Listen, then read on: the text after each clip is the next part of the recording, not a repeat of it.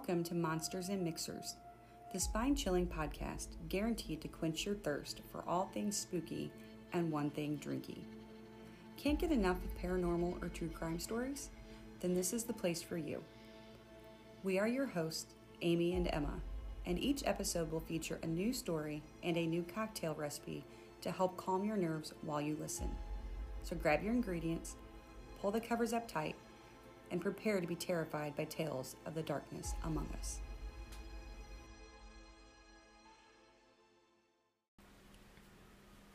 Welcome back to Monsters and Mixers podcast. We are your hosts. My name is Emma. And I'm Amy. And we are back this week to deliver you another true crime tale this week. Yeah. It's my week. So we've decided to switch it up a little bit on our true crime episodes. We're no longer going to be bringing you a signature drink on true crime episodes. We decided that might come across to some people as a little bit disrespectful, and we want to make sure that we are giving proper respect to the people who are victims of these crimes. So these episodes we're going to kind of flow with a little bit of a BYOB situation, where if you want to engage in drinking a cocktail, that's fine. Just get whatever you like, your favorite drink. We're going to be drinking some mimosas tonight just to kind of help us through the awful story we're about to take on. Yeah. It's a little different like when we do the signature ones for the paranormal stuff, because sometimes we're just talking about like locations and not necessarily obviously some of our stories paranormal wise have true crime aspects to them, as most do, but we just didn't want to be like frivolous. Right.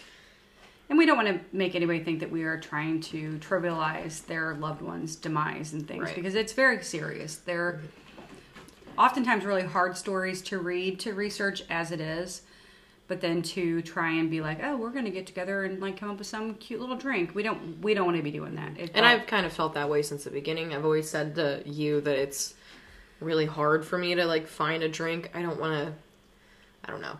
It's easy to do it based on location if a crime took place there, but that even feels kind of weird. Mm-hmm. So I don't know. It just feels a little weird to me, so I don't want to do it. So we are no longer doing that.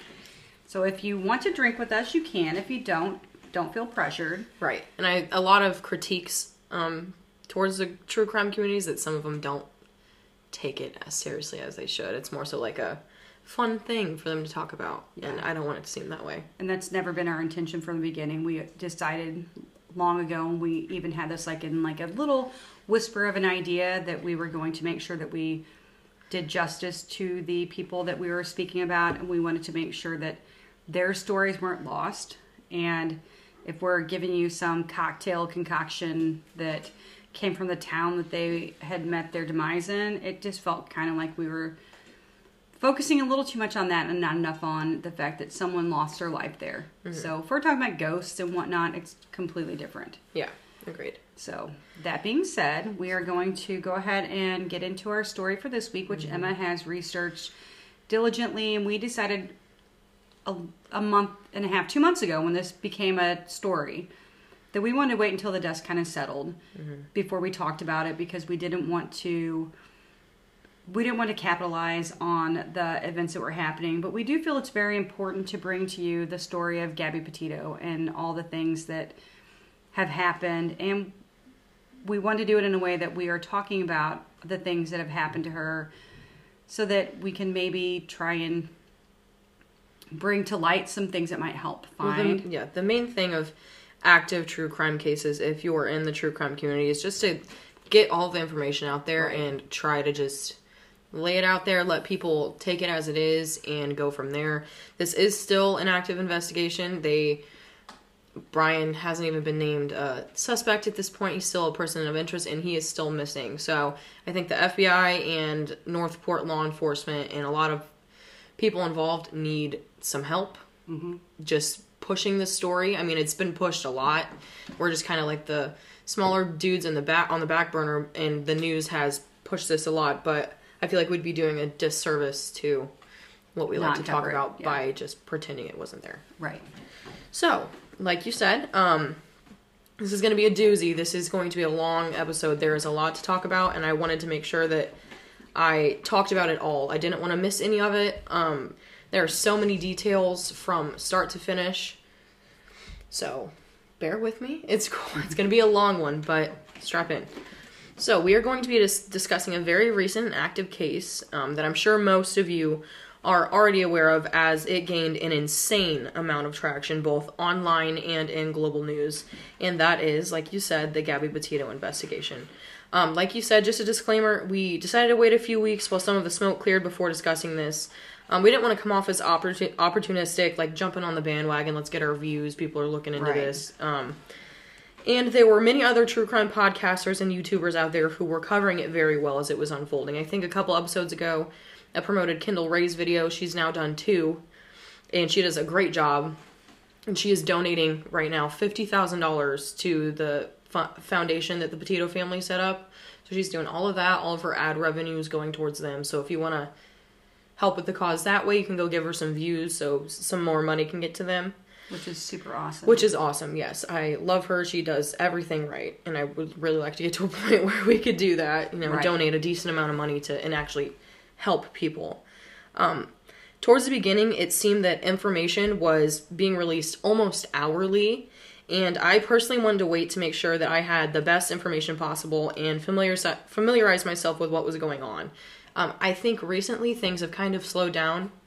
As opposed to like a month and a half ago, we were getting new case developments like by the hour. It was rapid. Well, and like you said, we wanted to wait till the dust settled too because there was so much misinformation in the beginning. And you don't want to be, while it's really important to be the first person to a lot of people to get the story out, that's not us. We don't want to be that. It's more important for us to get the right information out. Right.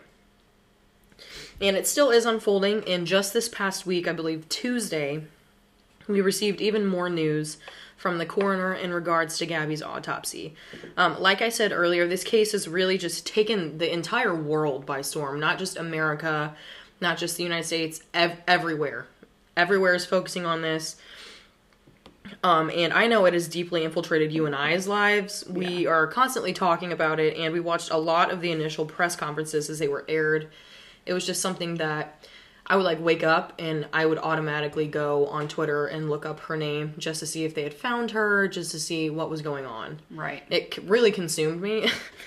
And it's hard not to pay attention to a case like this. It's mysterious and has a very bizarre nature, and it really made people want to follow it closely as it developed. And I think it's gotten the most coverage I've ever seen a case get, probably in my lifetime. Do you agree? Like initial coverage, or at least the most in a long time. The only thing I could say that I think it probably has equivalent coverage would be like John Benet Ramsey.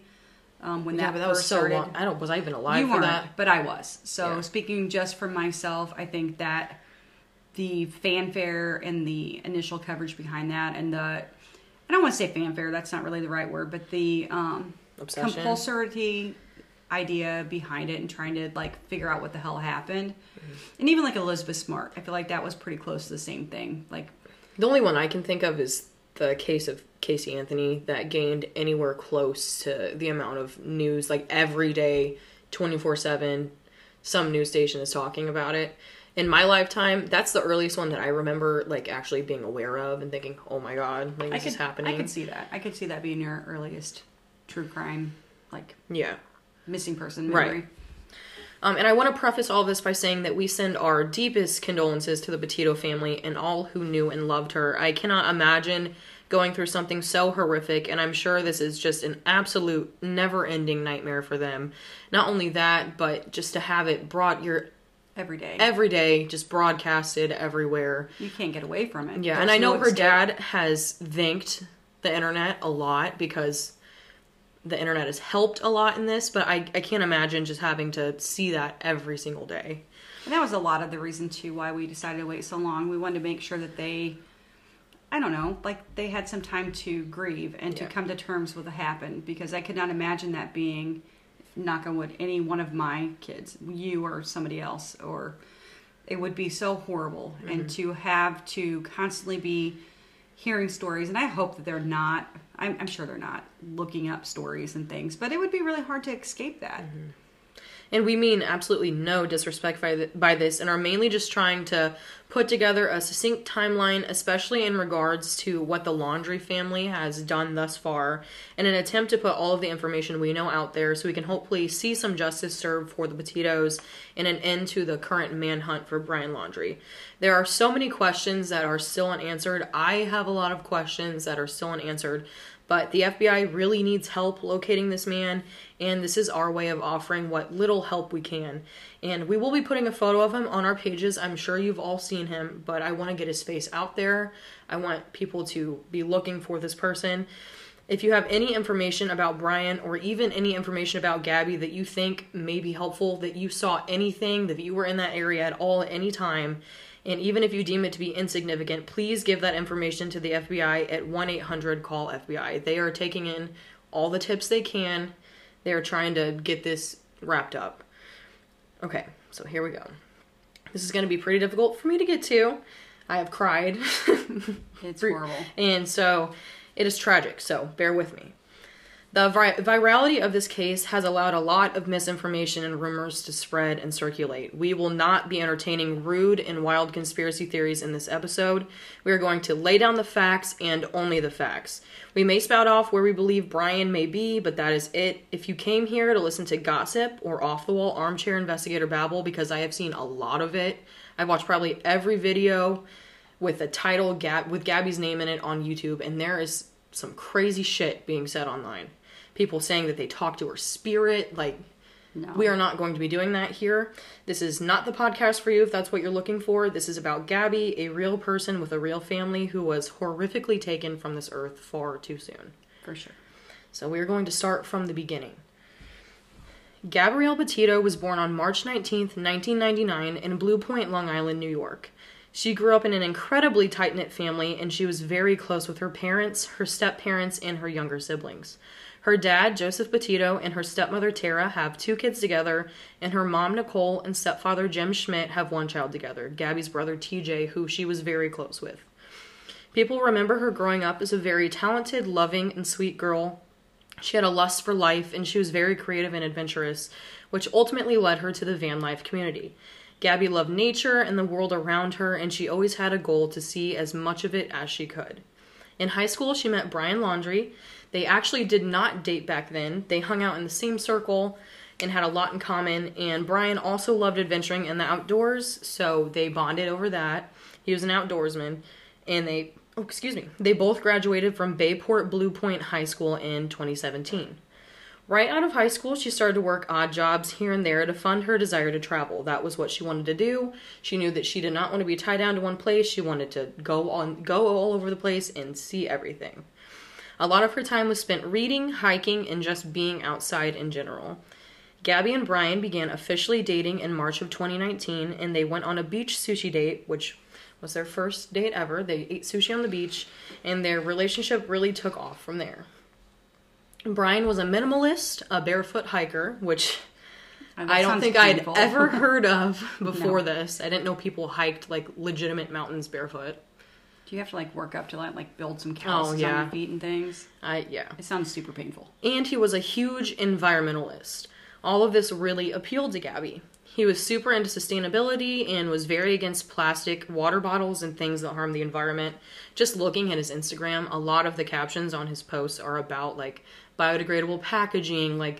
He said that he loved to eat melons because it was a natural bowl, and if he threw the bowl away, it was just gonna, compost into the earth, and it wasn't gonna harm the earth at all. Their travels together started almost right away, and they went on a massive cross-country road trip in a tiny Nissan Sentra in 2019. They drove to California from the East Coast and camped along the way. There are tons of really beautiful pictures from this trip as they visited different beaches, national parks, and cities. And after this trip, they took little weekend getaways to hold them over until their next big road trip, the one that led them to get into van life. Van life, if you guys don't know, is essentially a community of people who live in their vans, and they document it all on social media, and they travel all over the world. It seems like a very freeing and cool way to live, not necessarily something I think I could do myself, but I can definitely see the appeal, and so do a lot of other people. So these channels and pages get a lot of views, and very popular. Gabby and Brian started trying to make a name for themselves in their van life world and began documenting their travels under the name Nomadic Static.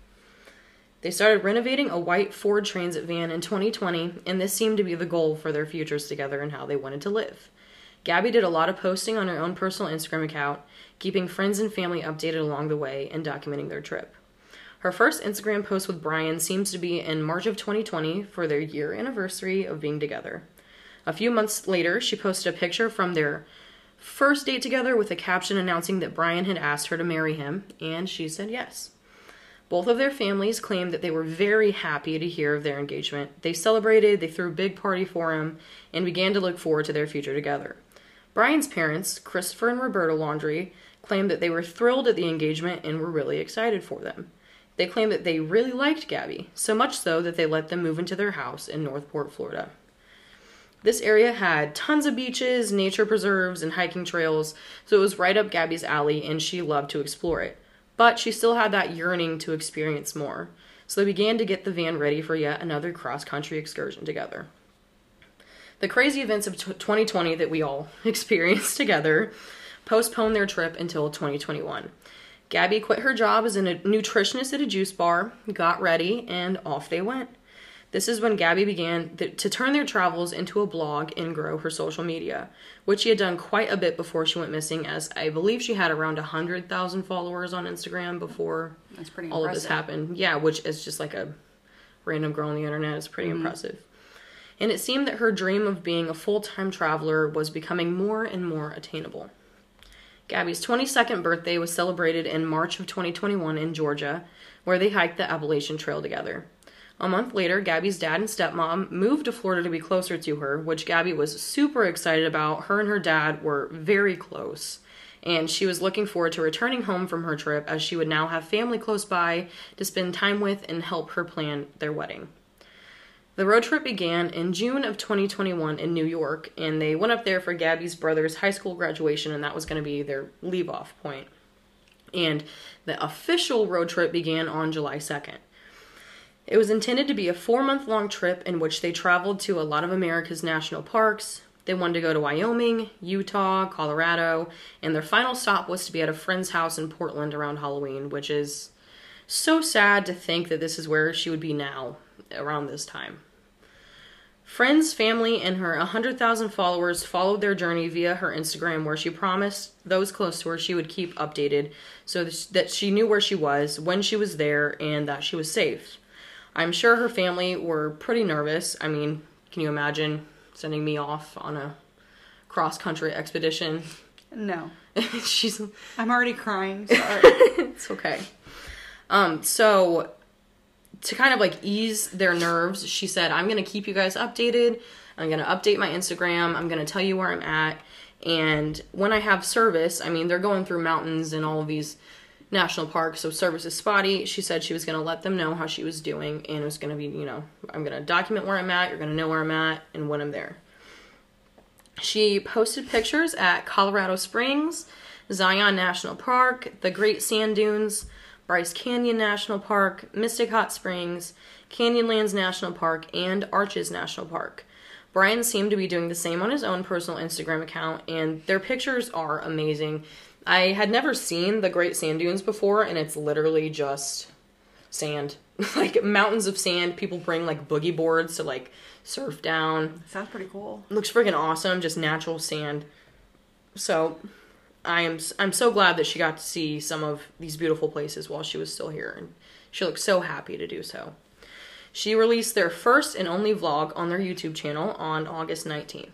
So, a lot of speculation was around that video. I know that the channel was created in like 2011 and people thought that that was weird, but Gabby created that channel, never posted anything on it, and she finally posted years later a vlog of them.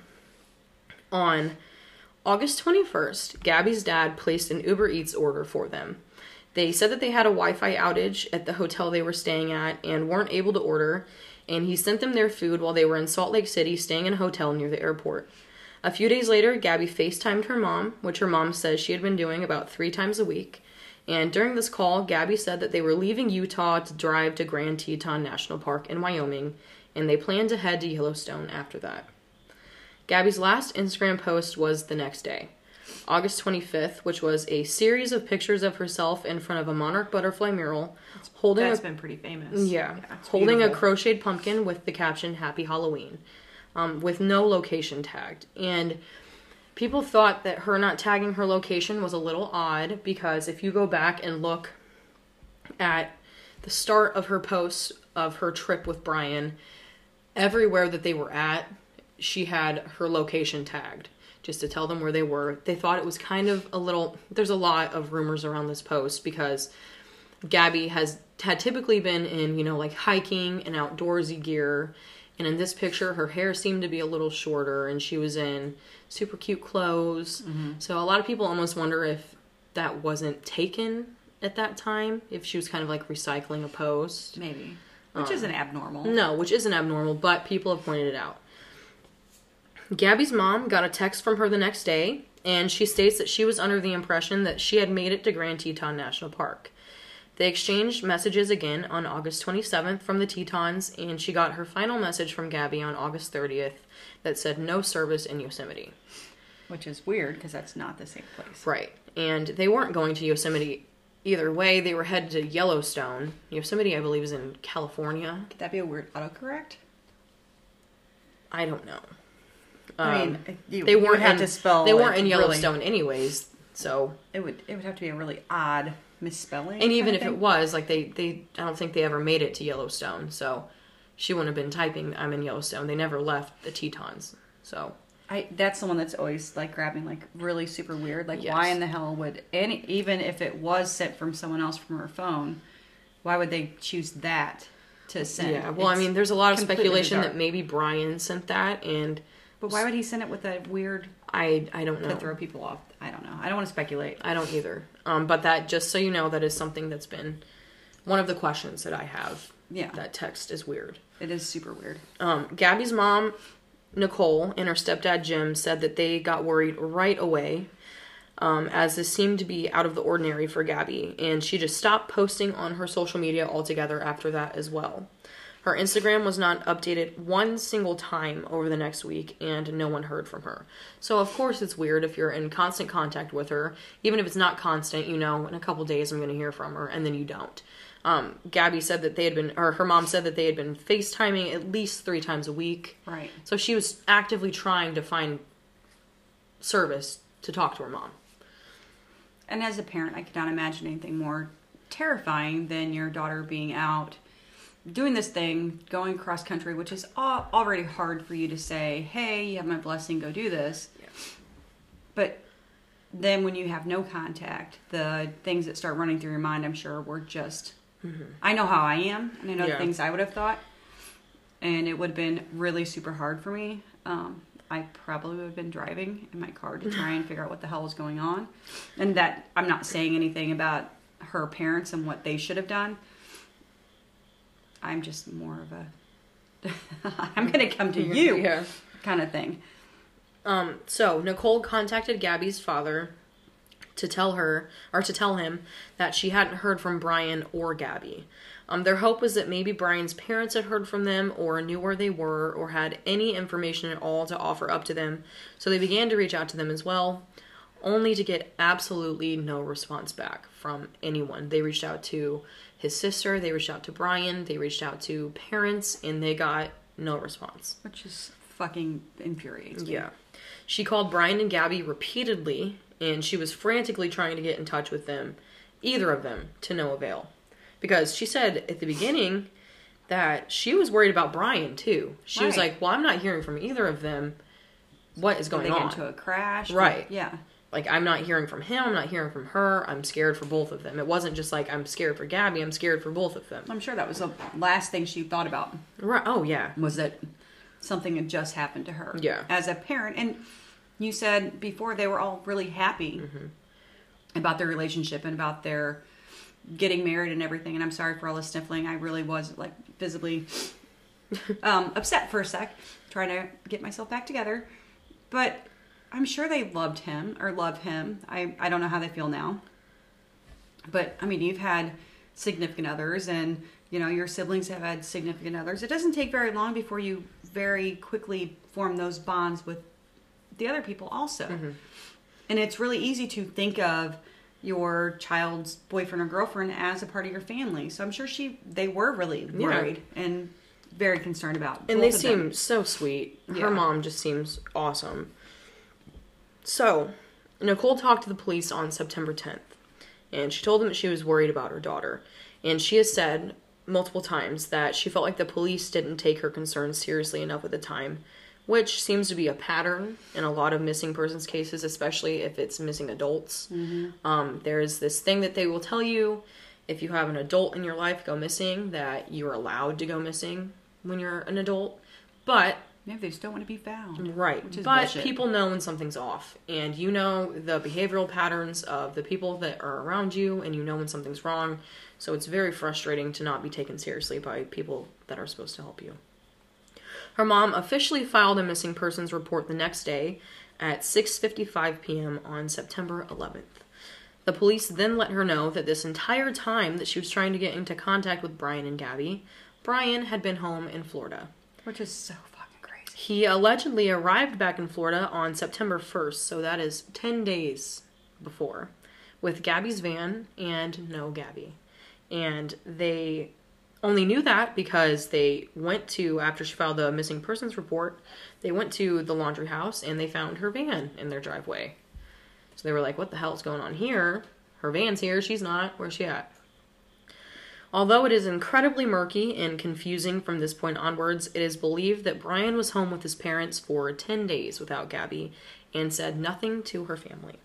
Okay, and so I'm just going to say this before you continue on. I'm sure you'll talk about it, but how on earth could the police have not been more forceful with that? Like, you have someone's property. It was Gabby's van, registered in her name. You have her property, but you don't have her. Yeah. And to not immediately have questioned him harder than what happened, to me, is just the grossest of negligence. And it's not even just that he had her van. All of her stuff was in the van, like all of her clothes. I mean, why could you not have pushed him a little harder to say, what the hell? Where's this person? Well, we know why. No, I'm saying the police should have been on him. He should have been taken into custody, because you can hold somebody for, I think it's 48 hours, 24 to 48 hours, without charging them with a crime, to question them and get some information out of them. They didn't have to name him as a person of interest or a suspect or anything. They could have just simply held him and questioned him, but none of that happened. And as a mom, that pisses me off so bad. As a person, that pisses me off so bad. Yeah. And I don't understand why that didn't happen. A lot of people failed Gabby in this. Northport police, and I don't want to point fingers, but Northport police, we'll learn later, Moab police, they fucked up. And, like, big time. Big time. And it made me sick to my stomach when I was reading more in depth about this. The amount of people who had the chance to help her. Intervene. Do something. And nothing happened. Well, and we're constantly told as the public, if you see something that seems wrong, see something that's not right, you need to stand up and say something. So the people who are trained to recognize those things and to see those things and to know what the signs of abuse and signs of all of this shit are you saying that they're just not trained enough to know that, or they just didn't give a shit enough to do it? Right. It is, I just can't even. So before we get into the rest of this, we're just going to take a short break here because we have a lot more to cover. And I'm going to go wipe my nose so I don't keep sniffling because I'm really upset. This really bothers me a lot. Yeah, it only gets worse. All right, so we will be back in a sec.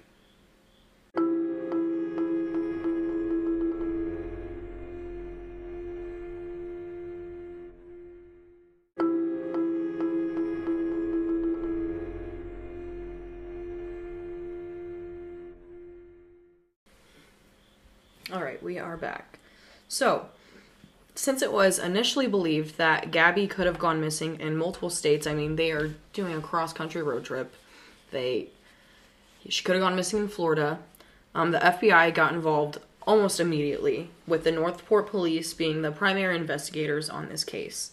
The Northport police tried to interview Brian on September 11th, the day that the missing persons report was filed, but his parents answered the door and refused to let them in and speak to him, which I'm just going to go out. I'm just going to go on the record and say I fucking hate those people. Yeah.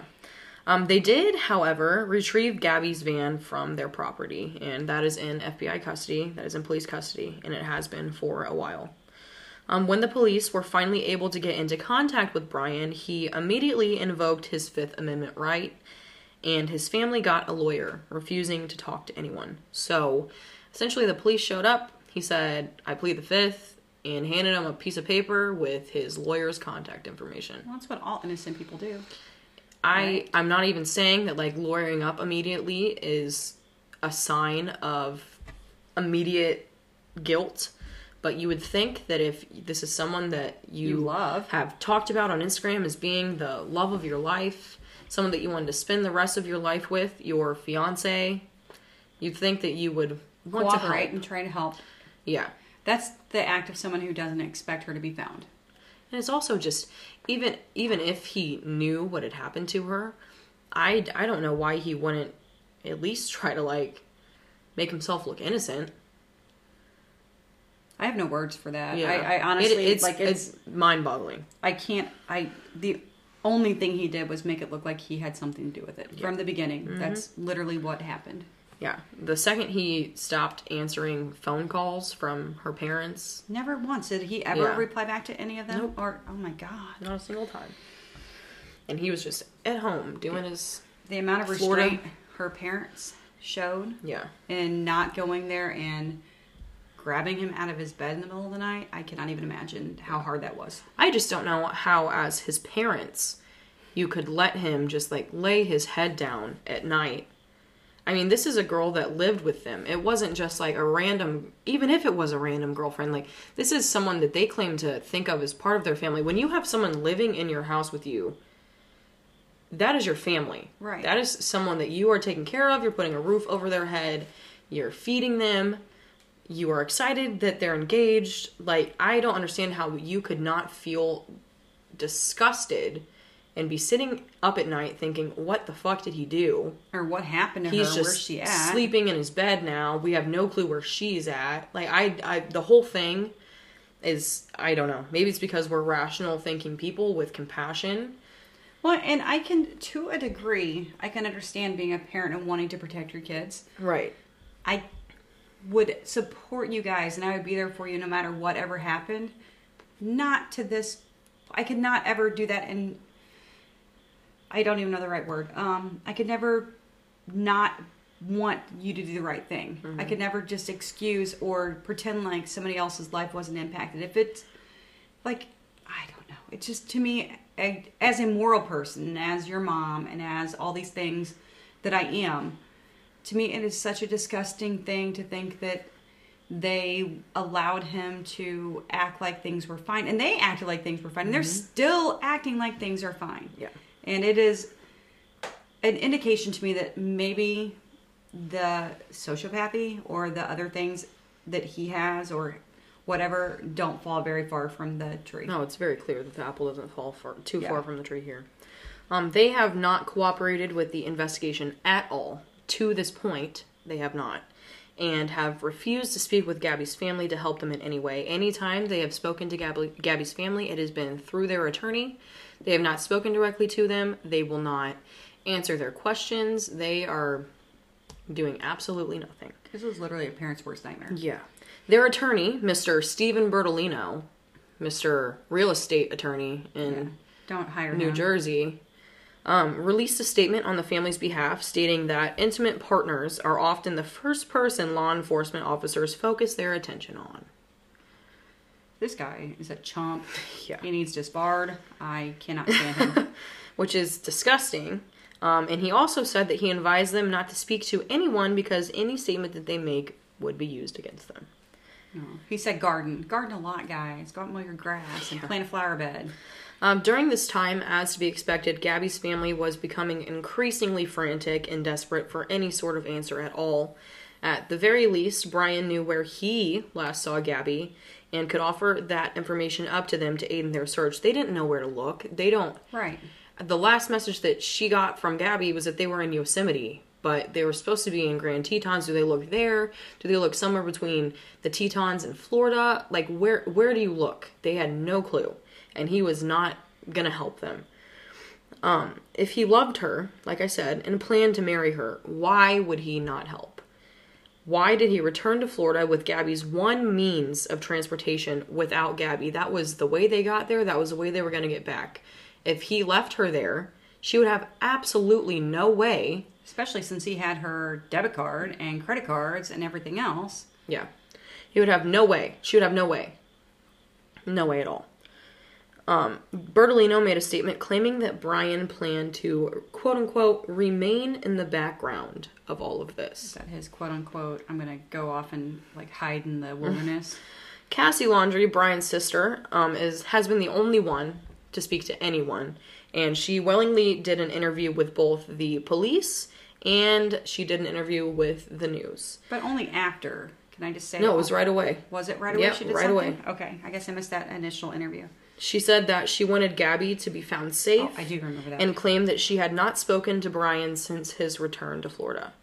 The Petito family released a statement begging the Laundrie family to help find their daughter, asking them to put themselves in their shoes and see it from their perspective as parents. They even said multiple times, "We understand your desire to want to protect your son.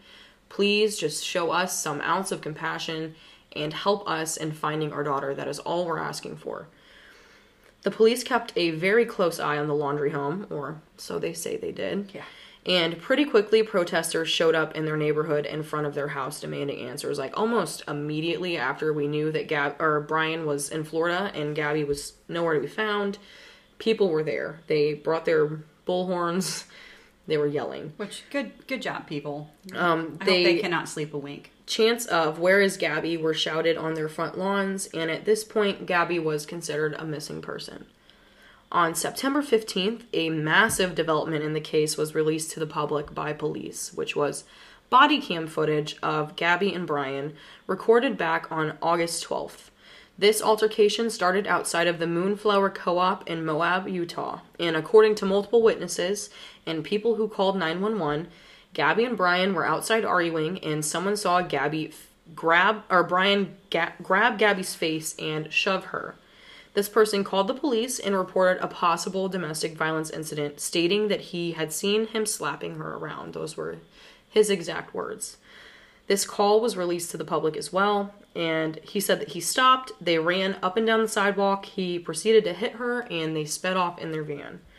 A responding officer spotted their van as they were driving 45 miles per hour in a 15 mile per hour speed zone. So this is like national parks, we don't speed there.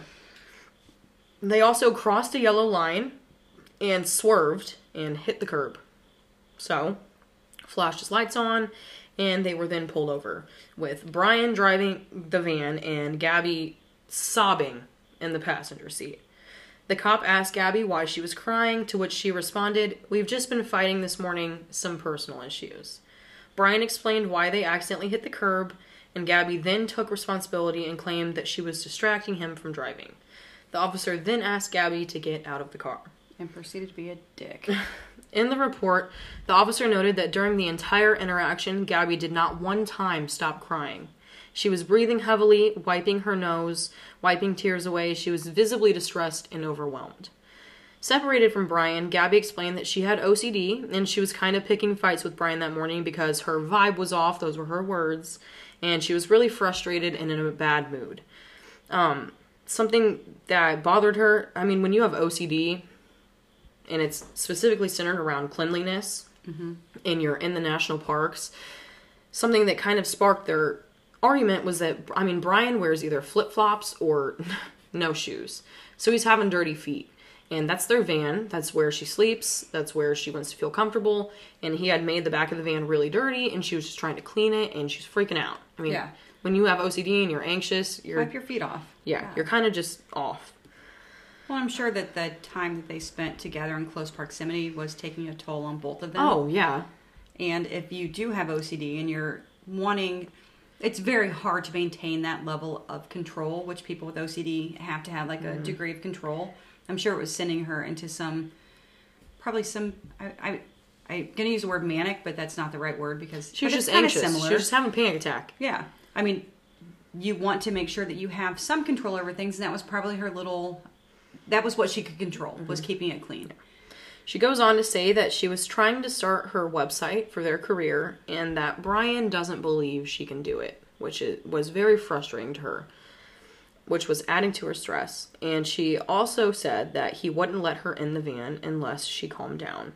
So he physically locked her outside of the van. Outside of her van. Her van. And would not let her back in until she calmed down. And if you've ever been really upset, the last thing you want to hear from someone is calm down. That's not going to fucking help. No. As a woman, I can tell you right now, men, if you're listening, please don't say that. Anyone don't say that. It's not going to help. The officer spoke to Brian, who was much calmer. He was firing off jokes. He was smiling. He was definitely exhibiting anxious behavior. He was fidgeting with his hands a lot, talking with his hands a lot. His body language was... Both of their body language was screaming anxious. Mm-hmm. They both looked very anxious. She looks so sad. And both of them said that they both have anxiety problems. They are two anxious people. Then the officer, he claimed that Gabby just, quote unquote, gets really worked up sometimes and that he tries to distance himself from her when she does that. Which is so victim blaming. The officer asked Brian about his injuries. He had scratches on his face, arms, hands, and neck. To which he said that she hit him with her cell phone and admitted to pushing her. He said, I shouldn't have done it. She was attacking me. She clocked me with her cell phone, and I pushed her. The officers come to the conclusion that the two had a big public blow-up. Brian locked Gabby out of the van, to which she became incredibly afraid that he was going to leave her there stranded, to which I asked the question, why? Had he done that before? Is this a pattern where he leaves her? I mean, if I'm locked out of my car and it's my fiance who locked me out, am I immediately going to think, holy shit, he's going to leave me here? Right. Is that something that he does? I mean, if she is that anxious to the point where she's like literally trying to claw her way back into the van, she legitimately thinks he's going to leave her out there. in the middle of nowhere. Yeah. And I don't know. It's not normal. No, not at all. And he said that she maybe scratched or hit him with her phone. We have no way of knowing if this actually happened. This is just what the responding police seem to gather from their discussion with the two of them. Who knows what actually happened that morning or what had been happening that entire trip, because this seemed like a blow-up that was just waiting to happen. Mm-hmm. Gabby took the blame for everything and said that she instigated the fight, but then explained how Brian had grabbed her face, which is corroborated by outside sources and the witness call. I just want to know why the hell they didn't show up treating this like he had been hitting her. Right. That is what they are going into this thinking. They have been told by two people that they had witnessed him physically pushing her and grabbing her and hitting her. And they did not approach that in a way where they should be looking at him and saying, hey, dude, what's going on here? And they even, a few times watching the video, even told her, we're not going to arrest you. She was probably terrified, thinking she was going to go to jail for what? For defending herself? Which, from everything that has happened later, you can only determine that's what happened. That she was trying to defend herself, and the cops show up and then they make her feel like she is small and worthless and she's the one that did something wrong, which is also perpetuating that whole entire victim blaming thing that he was doing, because he was trying to make it look like she was the one that had done something wrong, which is ridiculous. Yeah. I just want to know why she was the one treated like the aggressor and he was deemed the victim. And this footage fucking disgusts me to my core. And it is one of the main reasons why people who are qualified to recognize the signs of domestic violence should be accompanying the police to calls like this. Because if you had someone who showed up who knew that every single thing that she was doing, taking the blame, defending him, saying it was my fault, I'm just having a bad day, I'm just anxious, and he's on the other side, perfectly cool as a cucumber, hasn't shed one single tear, he's laughing, you would recognize that that is textbook victim behavior. That is someone who is defending and has been told, you do this. You do this. If this is said to you, you better not get me in trouble here. That I don't understand. It frustrates me so much. It really pisses me off that is how she was treated in a time in which she should have been helped. And things probably would have ended up would have ended. I mean, who knows if they would have ended the same, but at least someone would have been there to tell her, I believe you and you're okay. The Moab police really messed this one up. If you can't tell, that's how I feel. And a lot of other people feel that way. And I believe that there's a lawsuit coming. And I think some people have been let off. Some people have been suspended for After this footage came out, I think it was the chief of police in Moab resigned. Because he knew, oh my God, this looks really bad. I need to get out of here now. Yeah. There has been, since then, we got a second body cam, which... That was the lady officer, right? No, it was the second. I'm going to talk about her later.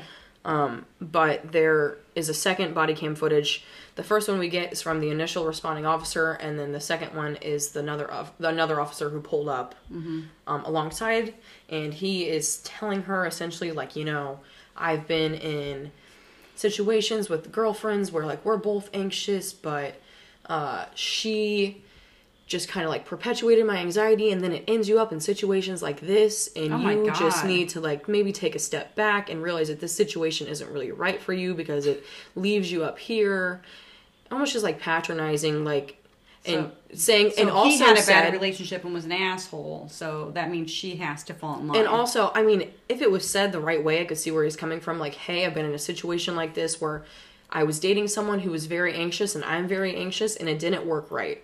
Maybe reconsider this. That's one thing. Like, if this is only going to land you in stressful situations. Maybe that is one way to put it. But he also told her that he wasn't going to, like, cite her for anything. Right, that's because he could tell that she was just in her... he had a daughter her age, and that she was just in her angsty phase. Oh, my God. Her rebellious phase. Literally, what the fuck? I did not see that one. I'm glad I didn't. They don't watch it. It's the first one's right enough. Now. Knowing the outcome of this, the first one is enough. Her dad has not watched it. He refuses to see her like that. Knowing how things ended, he does not want to see it. It just fucking disgusting. It is disgusting, and it's so sad because watching her shake and be in the back of that, she was terrified. It was horrible. I have no words for any of this. I'm just going to say here quietly. She, like I said, her entire body language screamed scared. It screamed victim. She took all of the blame and clearly did not want him to get in trouble. I don't know how they could not see this. It's beyond me. They treated her terribly and made her even more afraid. And this is why victims of domestic abuse often do not call the police. This right here. Because a lot of times people are afraid if I call the police, maybe I'm going to be the one that gets arrested because they're going to listen to what he says. It's just... Well, yeah, and he was trying to be all charming. And it worked. Yeah. He charmed the fuck out of him. It worked.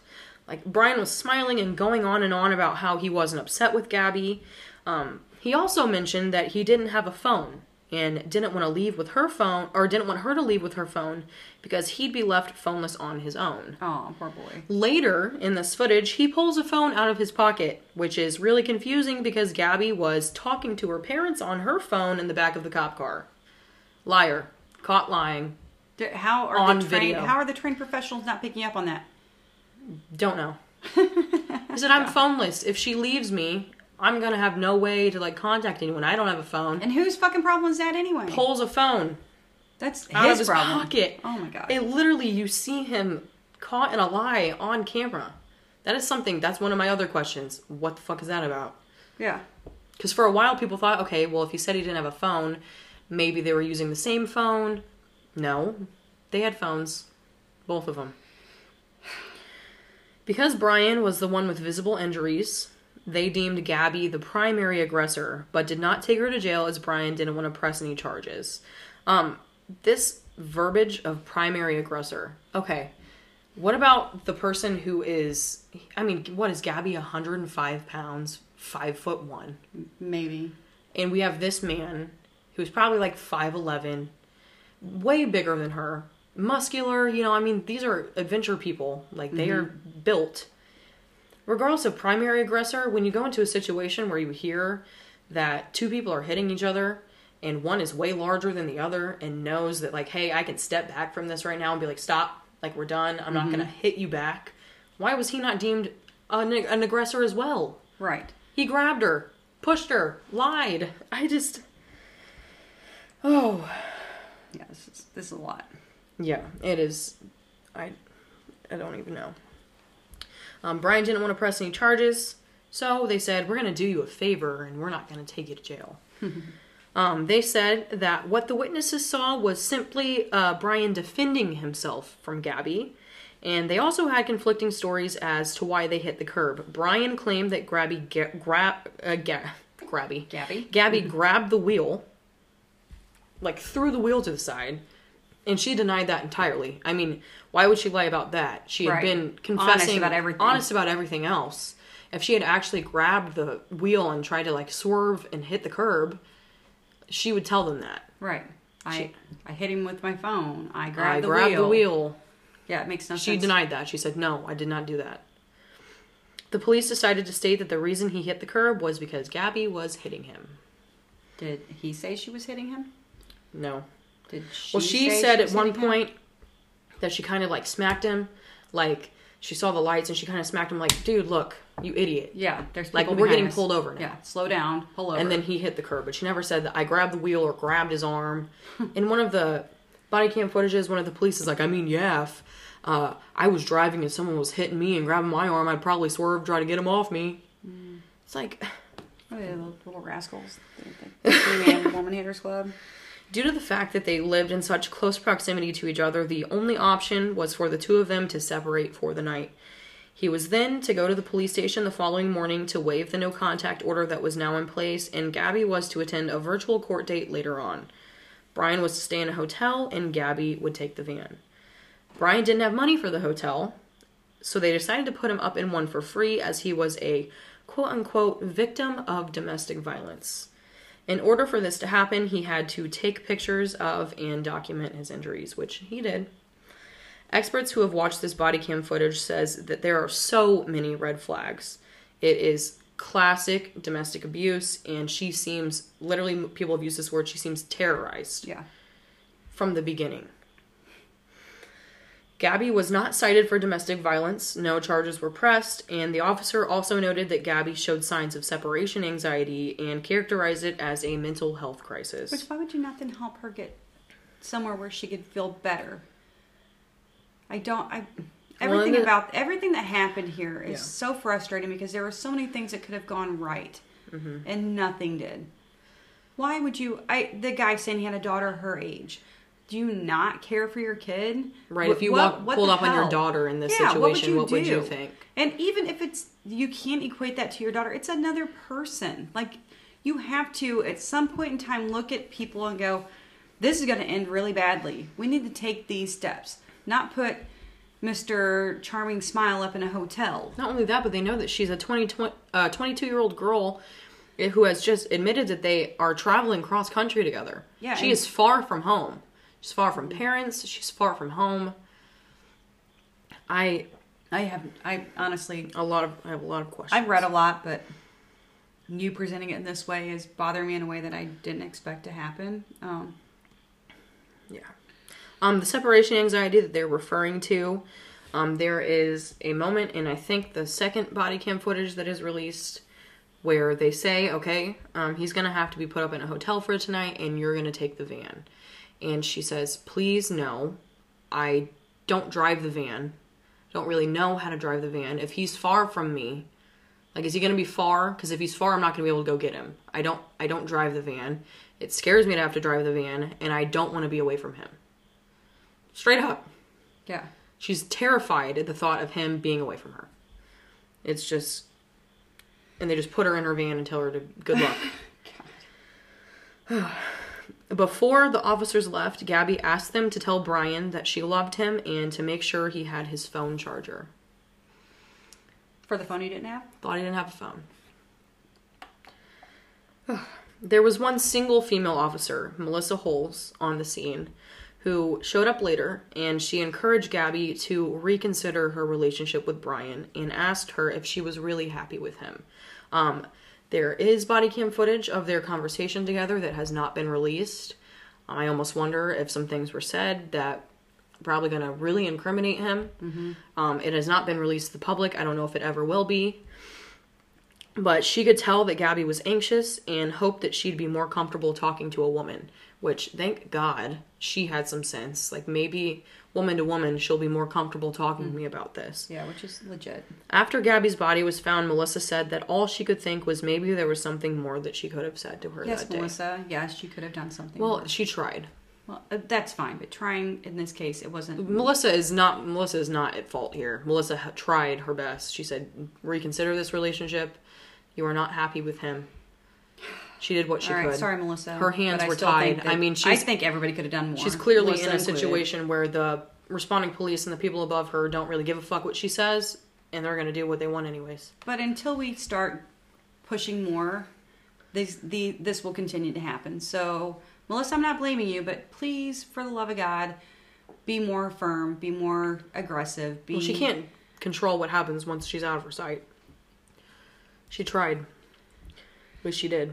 I mean, I feel like Melissa's just as much to blame as the other two officers that responded. I'm going to disagree on that, but that's fine. We will agree to disagree.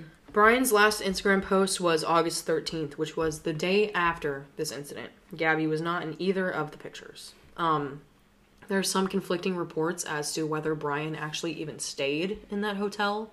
The hotel supposedly looked at their security footage and don't really recall him ever being there. I mean, there's a time in which the police kind of bring him there. I don't know if he stayed. I don't know. This hotel was across the street from a domestic violence shelter.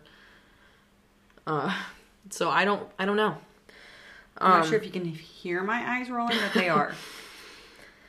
According to Nicole, at this time, Gabby and Brian were no longer engaged and had decided that they were too young to get married, which completely contradicts what they told the officers on August 12th, that they were engaged, they were in love, they were happy to be together. They said that multiple times. Both of them were engaged. She's my fiance. Nicole's her mom, right? Nicole, Okay. Yeah, her mom was under the impression that at this time they had broken off their engagement because they thought they were too young. We're just going to be boyfriend and girlfriend, and we'll see where it goes from there. Things aren't going great. Right. Essentially.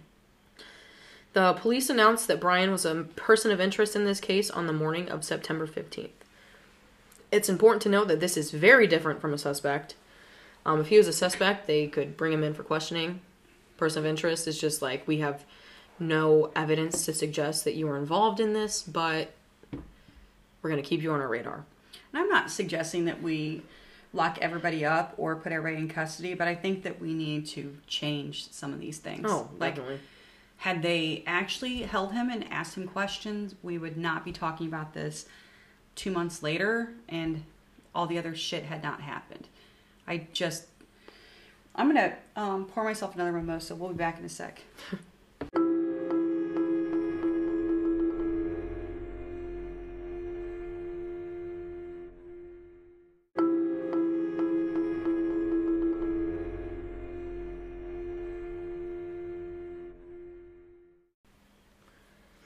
Right, so as I stated, he was announced as a person of interest on the morning of September 15th. At this time, as of right now, he is still being referred to as a person of interest. They have not changed the verbiage to suspect. The search for Gabby lasted a while. They had no idea where she could be, and without any help from Brian, they had no clue where to even start looking. Where to focus, they didn't know. So they were looking everywhere. That's expensive, that's expansive, that takes a lot of manpower. And it's not really very conducive to helping. No. Due to this, the search took place across multiple states.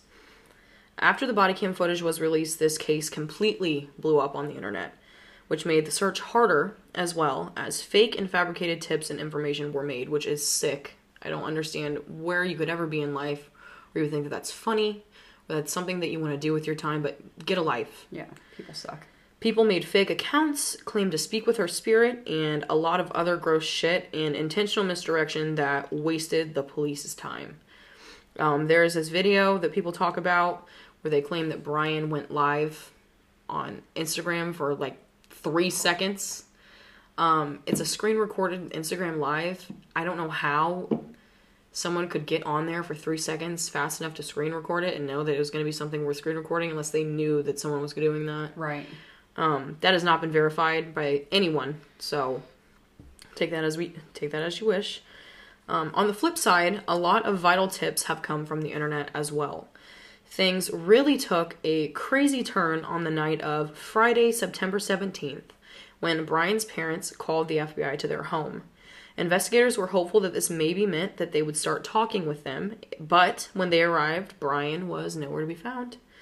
That's when his parents told them that he left on Tuesday to go hiking and had not returned. According to them, he told them he was going for a hike in the 24,000-acre Carlton Reserve. So that is Tuesday, Wednesday, Thursday, Friday, 4 days. Super worried parents. Yeah. His disappearance came at a very convenient time, 2 days after Gabby was reported missing. This is 12 days after he returned to Florida without her. The craziest part of all of this is that Brian's parents didn't tell the authorities that he had not returned home until 4 days later, which seemed intentional. This would allow him ample time to disappear and evade the law. Which was supposed to be tracking him, by the way. There are many questions as to how the hell this kid managed to leave. The way that they say is that he left in his Mustang. I mean, you have law enforcement and protesters outside of your house at all times. No one saw him. Neighbors. And no one saw him leave in this Mustang. But parents found the Mustang. And found the Mustang and took it home a day later. Found the Mustang at the Carlton Reserve with a ticket on it because he was parked illegally. And they just drove the car home. Hey, good luck finding your way home, buddy. Yeah. Well, he doesn't have a phone, so how's he going to call him? Oh, wait.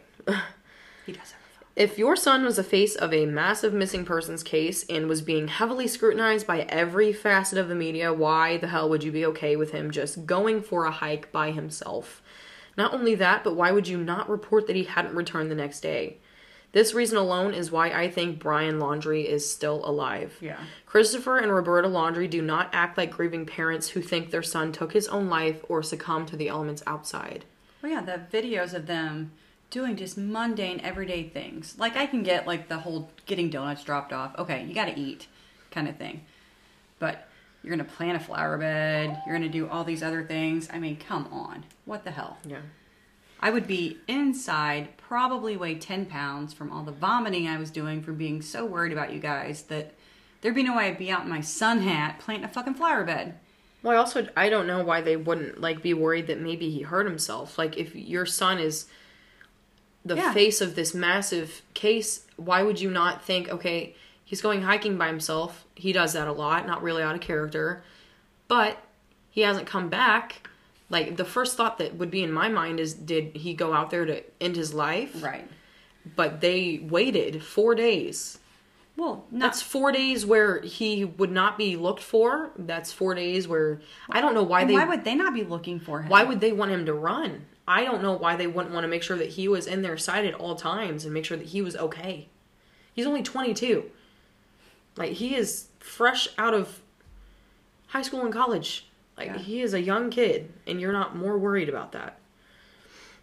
Yeah, they pretty much suck. Sadly, the remains of Gabby Petito were discovered in Grand Teton National Park 2 days later on September 19th. Her body was found after 2 YouTubers reviewed personal footage they took of their own trip to the Tetons, in which they noticed a van that resembled that of Gabby's. One of the YouTubers, Jen Bethune, said, "We came across a white van that had Florida plates, a small white van. We were going to stop and say hi because we're from Florida too, but the van was completely dark.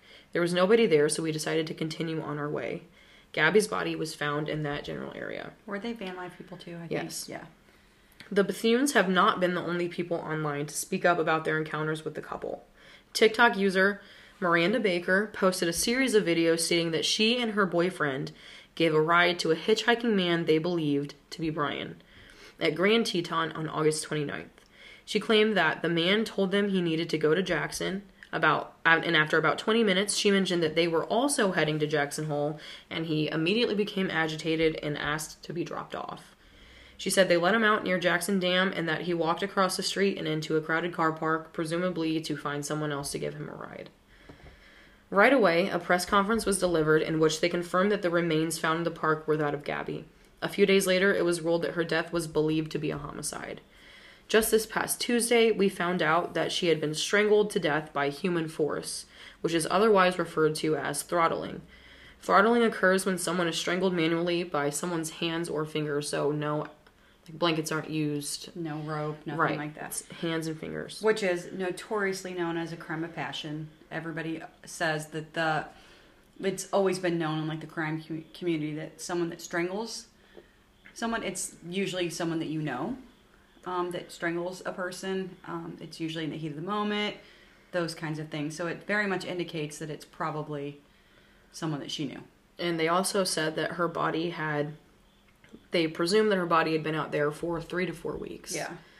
Before they found her. Although Brian has not yet been named a suspect in Gabby's murder and still remains a person of interest, there is an active warrant out for his arrest.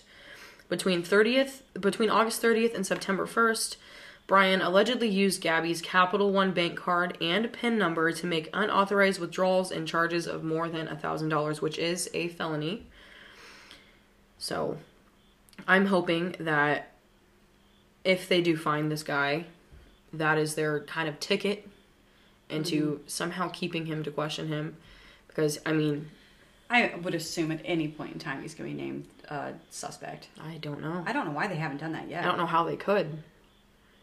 They have to. No one else, unless at this point someone killed her, they have to name someone as a suspect. He was the only one there. He hasn't come forward to say someone else was around, that they felt afraid because they heard other people or anything that would indicate that someone other than him did it. So what we know now is that after Brian returned home to Florida, he failed to raise any alarms that Gabby was missing and refused to speak with her parents about where he last saw her or where she may be. His neighbors said he reportedly acted without a care in the world. He mowed his front yard and he took night bike rides with his mom. Then, on September 6th, Brian went camping with his parents for 2 days in Fort DeSoto Park. Laundrie's sister Cassie, who had previously claimed that she had not seen him, was also present for this trip with her kids. There were pictures from that trip of Brian with her children. Who takes a vacation at that point in time? Cassie claimed that they were just roasting s'mores over the campfire and they were just hanging out. And I'm just thinking to myself, how? Is this the most disassociated bunch of fuckers in the world? Like, for real. I don't know. She told protesters that were gathered outside of her house because after this came out through Stephen Bertolino, that Cassie was there. He confirmed that they took that worst lawyer camping ever. trip and that Cassie was there. So protesters showed up at her house.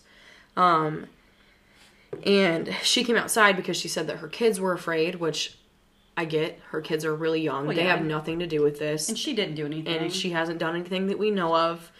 I understand why she would want to come out, but the fact that she did come out and speak to anyone speaks volumes because no one else has done that. Right. And she has a right to protect her family. Yeah. She said that while they were on that trip, nothing about Gabby came up.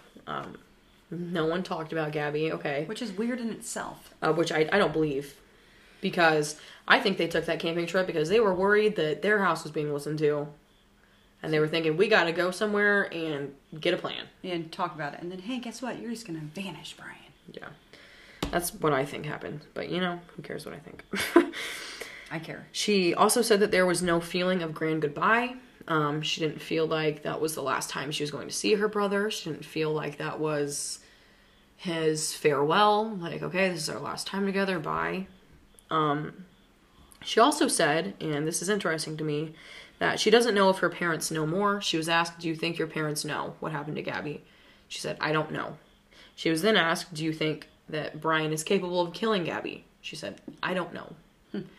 Which, I mean, my brother, if someone asked me, do you think your brother is capable of committing this crime? I know my brother. Yeah. I would say, no, I don't believe he is capable of doing that. The fact that she doesn't know, and she's like, she's probably sitting at home like, what the fuck? Yeah, probably. She said that her parents had not spoken to her. They have cut her out of their life. Which is crazy. They will not speak to her. Which makes you think she was pushing back.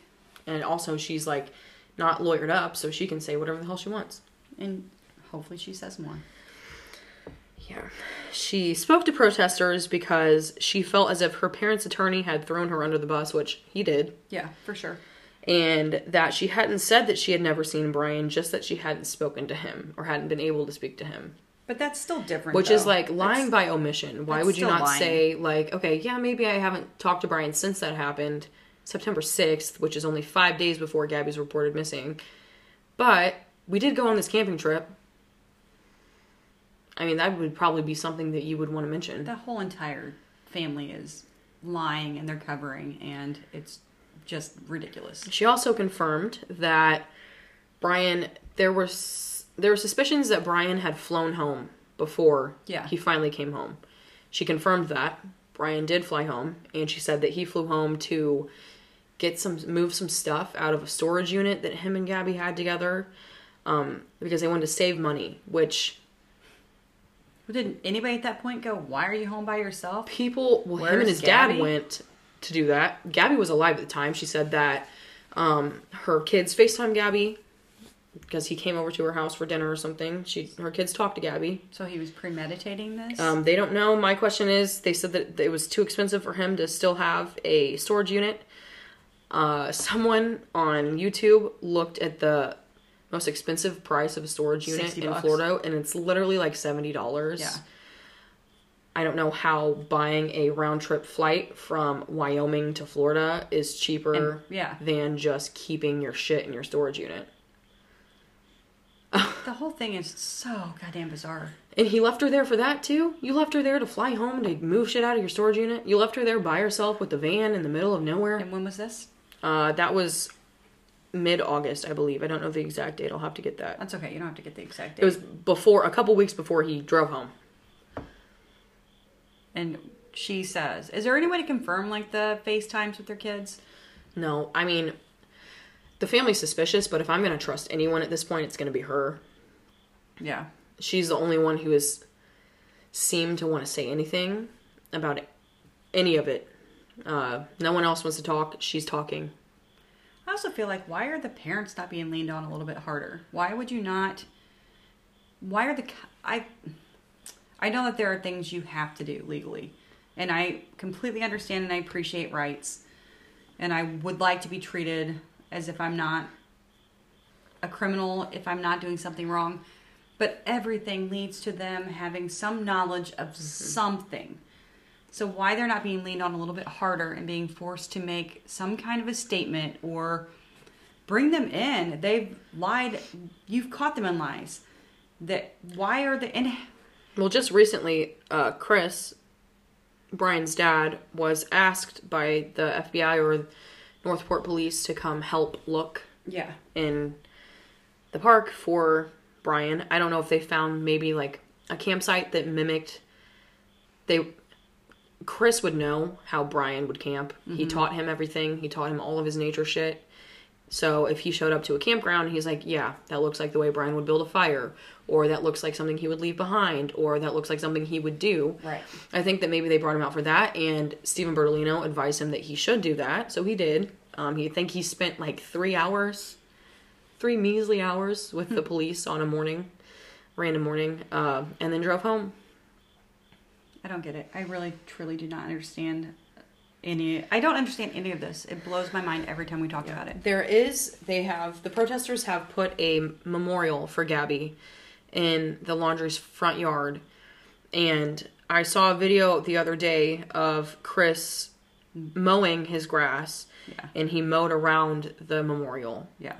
And I think maybe if anyone might be on the verge of snapping and being like, I can't do this anymore, I'm going to say everything I know, it may be him. Because he's not taking the memorial down. He's mowing around to make sure it still looks nice. He's going out there and helping them look. His mom has not said a word. It has to, like, get to you. I would imagine. Unless you're just, like, a straight-up psychopath. But they have to be sitting in their house every day thinking about it nonstop. And at some point, every human is going to if they not be able to handle it even if they anymore. Don't snap, there's a degree of fucking up that's going to happen. Somebody's going to say something, do something. you can only keep that facade up for so long before it starts to crumble. And it was recently confirmed that when Brian returned home, they went to an AT&T store. Yeah, the phones. And bought him a new phone. Well, no, not a new phone. Because he didn't have a phone. They got him a phone. No, they bought him a new phone. It was registered under his name with AT&T, so it's not like they're trying to hide it at all. You think if you're going to buy a burner phone, you'd buy a minute-to-minute phone. They probably did. This is probably all it took. It's on AT&T, but he left that phone behind. The police and FBI have searched their house to look for anything when he went missing, and to get like clothes and shit for dogs to smell and try to get his scent. And that phone was like on his dresser. So I feel like they bought that phone to show that he needed a replacement phone, but they probably got him some cheap little Walmart minute phone, and that's what he's using. Well, my question is, like, do you think the police have, like, bugged their house? No, because you have to have a search warrant for that, and they're not treating this like it's any kind of a priority to them to go in and actually lean hard on this family. It is important to mention that if they are communicating to each other, they could be doing it in 100% legally through their lawyer. There is attorney-client privilege. If they have anything to say to each other, Stephen Bertolino could be getting messages from Roberta and giving them to Brian. Is he both their attorneys? Is he all their attorneys? Yeah. If that were to come out, that Stephen Bertolino is doing that, because at this point, he's wanted. I mean, he has a warrant out for his arrest. If that were to come out, I believe he would probably go to jail. Although there's attorney-client privilege, there is a line that they draw. Right. There's also still aiding and abetting a criminal. Right. I believe he would probably go to jail. That's committing a crime, and he would probably never be able to practice law ever again. At this point in time, I think that he is in way over his head. Mm-hmm. Stephen Bertolino. He's a real estate lawyer. Was he friends of theirs or something? Because he's back in New Jersey, where they're from. That's why I was wondering, like, why would any, like, real estate... Oh, I guess Long Island. That's New York, right? Why would any real estate attorney ever take on a case like that? They're friends. And ask someone, like, that wants to do the best for their son. Why would you pick some attorney who doesn't even have, like, a background in what you need? Well, if Brian... I always want to say Chris. If Brian is found and arrested and charged with all of this, they will have to be forced to get a different lawyer. There's no way that they would ever let a real estate lawyer go into probably one of the biggest criminal cases we will see in a long time. So they would have to get a really fucking good criminal attorney. Yeah. Like, there is no way that they could have Stephen Bertolino on the stand, the defense. There is no way. After all the things he's done, why would you want him? He doesn't. I'm sorry, Steve, but you don't seem seem to very be good at what slipping you're up doing. a little bit, and I think it might be because you realize that you are not equipped to handle something like this. And okay, or maybe he's a brilliant manipulator, and all the things that he's let quote unquote slip are literally him like trying to get the public eye off of the family and onto the sister, so that they can have a little less heat. I guess. I mean, I think he's the dumbest man or the smartest man. I don't think he's in the middle somewhere. I don't think he's very smart. And a lot of his statements have come out like via text message, which is really weird to me. Super professional. I don't think I've seen him speak in public. I don't even know what he looks like. The Petito's lawyer has done all of their talking. Any statement made has been in public, on a press conference, in a microphone. We know what he looks like. I don't know if I know what Stephen Bertolino looks like. I'm going to Google him. I don't think I've seen him. He has not made a public appearance, and he's probably going to keep it that way. Let's see. Stephen with the PH or V? V. Well, it might be PH. No, it's a V. All right, we're going to look him... Oh! That looks like Woody Harrelson. Kind of. What? If there's a movie about this, Woody Harrelson might play Stephen Bertolino. Don't do it, Woody. You're better than that. It is gross. It's really sad, and it's a shame, all the things that have happened. So, where we're at now, there have been multiple sightings, they're unconfirmed sightings, of Brian in the Appalachians. And this is not far-fetched because Gabby's friend Rose came out and said straight up that Brian he often bragged about the 3 months that he spent in the Appalachians by himself. Mm-hmm. So, like Dog the Bounty Hunter said, because that man got involved.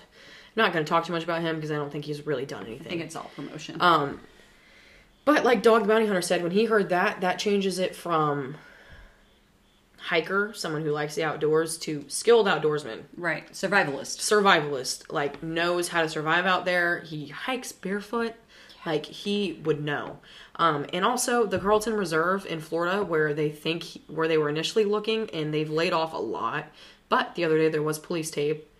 Yeah, they said they were doing, quote-unquote, a yes, drill. But I watched this retired police chief. He was like a New York police chief. His name's Duty Ron on YouTube. If you want a good person to look at, he does a lot of coverage about this, and it's interesting to see it from law enforcement perspective. He said there would be no way in hell that Northport police would do anything like that at that time. During an active investigation. And he said that place has been closed to the public for a long time. No one can go in there. And if they were to do any kind of training, they would not go there. And he said they only put police tape up. That is crime scene tape. Mm-hmm. They only put that up if it is a crime scene. So I'm very curious. But nothing came out, though. That we know of yet. Well, why would they keep that secret? It would I don't know. It would not bode well for anybody to. They're keeping. I think they know a lot more than we do, and they're keeping a lot of things under wraps. But like I said, there are 2 unconfirmed sightings of him in the Appalachians. One I don't know too well, but one was from this older man who said that he was driving, and he saw this truck, this big white truck. He said it looked newer, not like a beater. It was like a pretty nice truck.